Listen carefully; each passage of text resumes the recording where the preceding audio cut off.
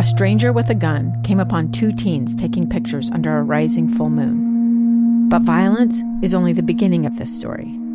Sometimes I thought, there are no miracles. Yeah, there are, and this is a big one. I'm Amy Donaldson, and I've spent my career talking about how lives are undone by violence. The Letter is a podcast about how lives are remade. Follow The Letter at theletterpodcast.com or wherever you get your podcasts.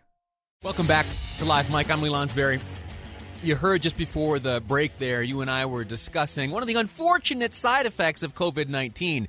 Not the side effects of having contracted it, but, the life in which we find ourselves in the world around us and the way we're going about working and how it has had such a negative impact on our ability to, get outside and exercise and move around. And I can really only speak for myself, but there are some surveys that indicate it might not just be me, that my physical fitness has suffered a great deal. That's my own fault, of course, but my own fault for succumbing to some of the stresses and changes that have come about because of the coronavirus. Jeff Kaplan, as you know, he each day delivers his Minute of News. It's something I look forward to each day, and I was reminded just before the break, as I was talking about all these sedentary habits that we're picking up in this COVID era. Jeff Kaplan spent a minute talking about something described as dead butt syndrome. Here's Jeff Kaplan's Minute of News. Do you have a dead butt? Don't laugh, don't be all shocked. I'm seriously warning you about dead butt syndrome. I like big butts and I cannot lie. It's not funny. Doctors are warning dead butt syndrome is a real condition that comes as a result of spending too much time sitting at a desk, in the car. Is that you? Baby got back. You run the risk that the gluteal medium muscle in your rump will stop working correctly. Big booty, but you got a big booty. Oh. Yeah, thanks, J-Lo. Humans are not designed to sit all day long, and for that matter, nor are they designed to run marathons frequently. People with really, really strong quads overuse them, and even they can develop dead butt syndrome, also known as gluteal amnesia. Because I'm all about that bass, face. There is a test for dead butt syndrome. It's called the Trendelenburg test. Here's what you do. Stand up. Lift one leg in front of you.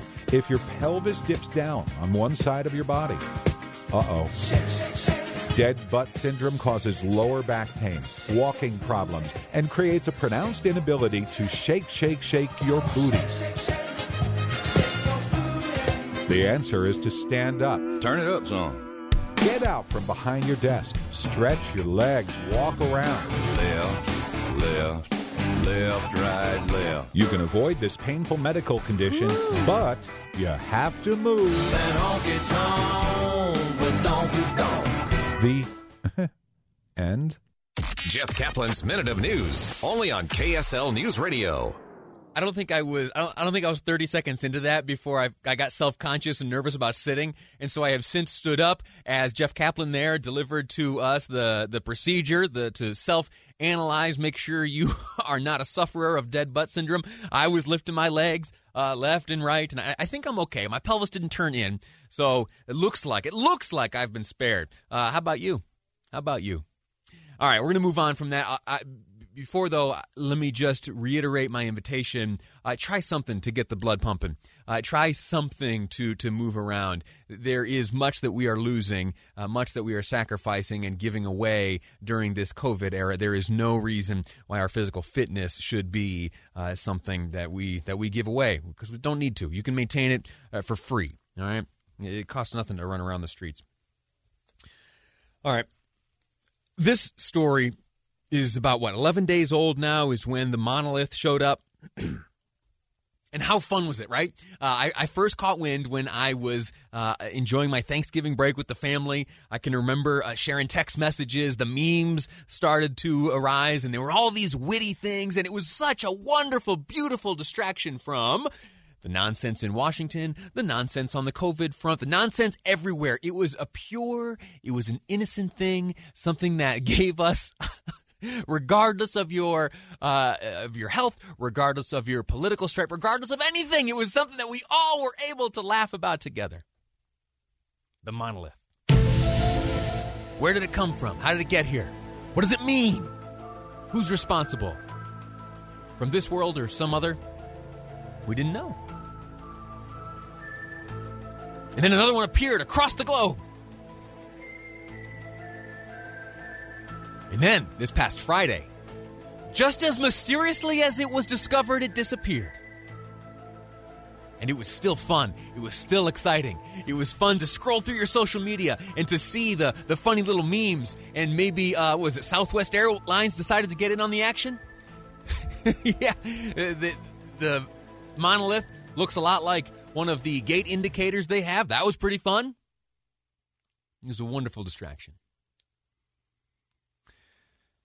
Well, there's been a development that has frustrated me and has taken all the fun away from the saga of the monolith, the mystery of the monolith. You see, Friday night, it disappeared. Friday night, the monolith went away. And as the days have gone by, we have all speculated, did the aliens come back and retrieve their left-behind probe? Did who knows what? Well, turns out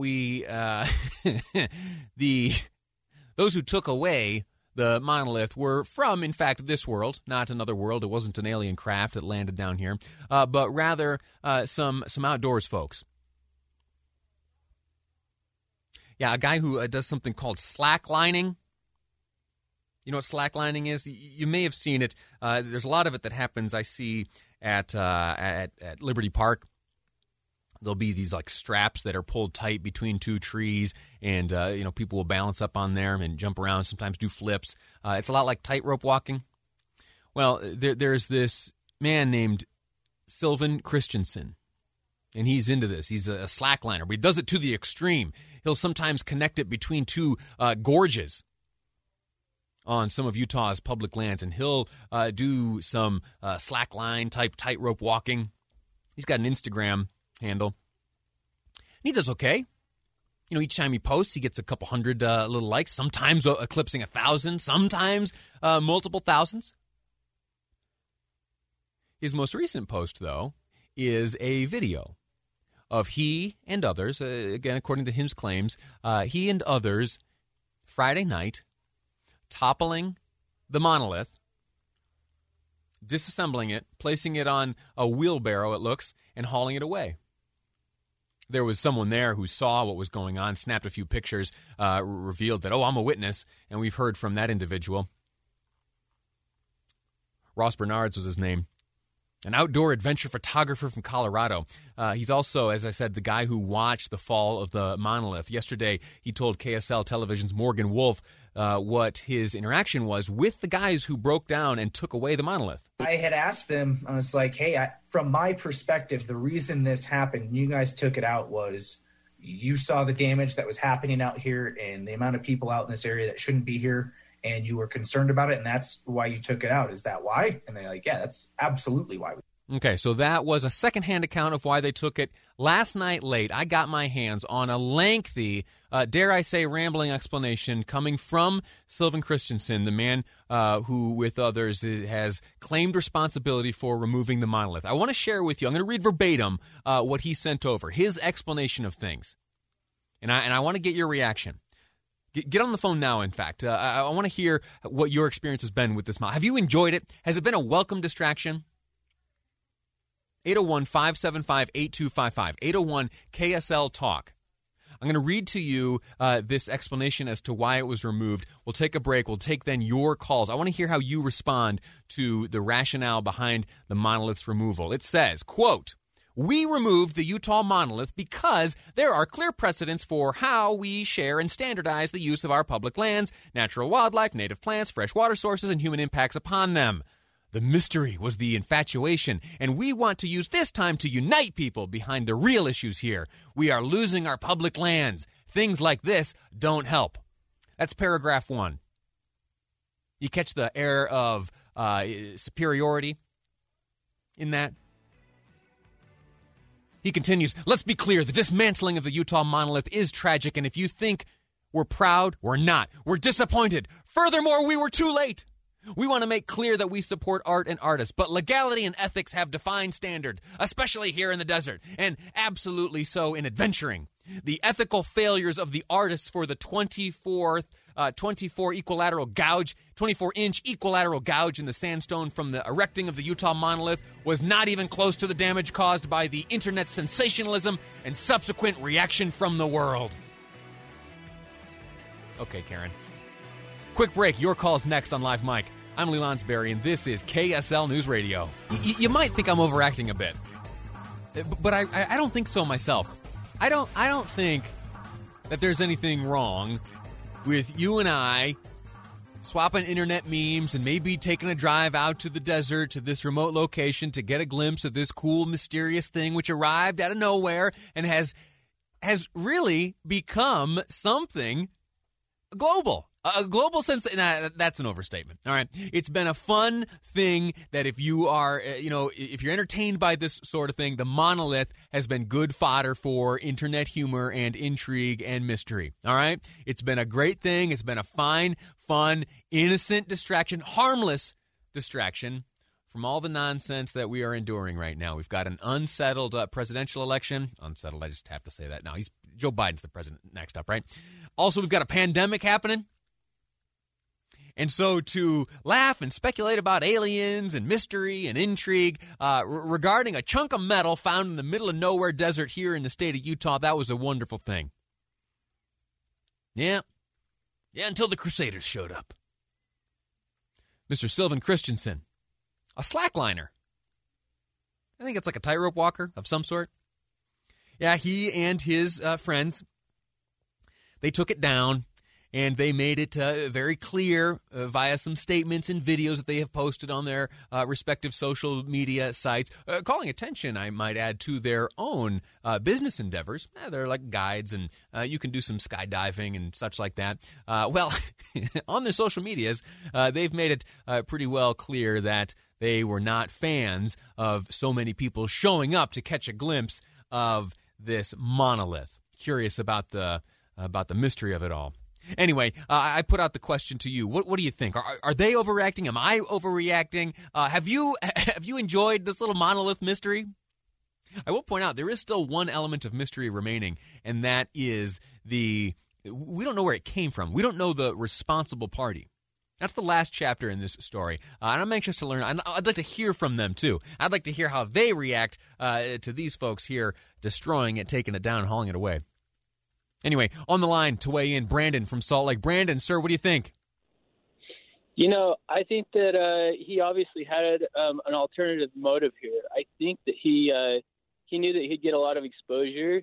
Not very many people know his personal name or his story, but we're talking about it. And so I don't think his motive or his intentions are totally true. It's pretty transparent what he was trying to do, and that's just get exposure for himself and get a name for himself.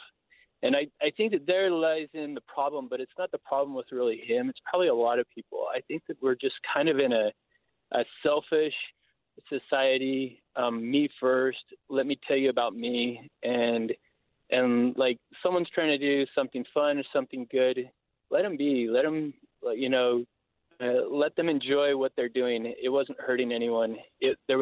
And you're not even the police. So yeah, he could have certainly let the police handle it. Yeah, you make a great point. No one deputized he nor his Confederates as the authority on this issue. Brandon, thank you so much for the call. You bring up something interesting there too, and it is no harm done. Now, listen, I am very sensitive to, taking care of the out of doors. I am one who goes trail running as much as I can, and it breaks my heart when I see discarded garbage. If I can, I'll pick it up and take it out with me. And so we need to leave no trace. I do believe in that, right? Take nothing but pictures, leave nothing but footprints. Is that what they taught me in Boy Scouts? Yeah, so I do understand and know that there were, and I believe, I've seen some of the pictures, that there were a number of vehicles driving on places where, there weren't roadways. There was maybe some trash left behind, maybe even some human waste, as we've heard. But if that is your problem, if that is your gripe, do you take away from everyone this curiosity, or do you maybe get your pals together? Why don't you direct traffic out there? Why don't you get the types of bags that you see the roadside crews hauling around, picking up garbage off the side of the road? Bring that out there and pick up the garbage. You know, there are ways to go about this that don't take away from the rest of us this fun distraction. Adam from Kaysville is next up on the line. Adam, how are you? I'm good, and I am a proud Utah public lands owner, just as yourself, Lee. That's right. We're all in this together, right? Your land is your land, my land, that's it. Totally, and I just think it highlights a bigger issue here that I just hope we don't get copycats from this, because people should not be installing these things on public lands. If you want to do art, go crazy. Go buy some land. Go do what you want to do. But as my good friend Jason Mitchell says, you know, you can't do this to public lands. It's not cute or fun.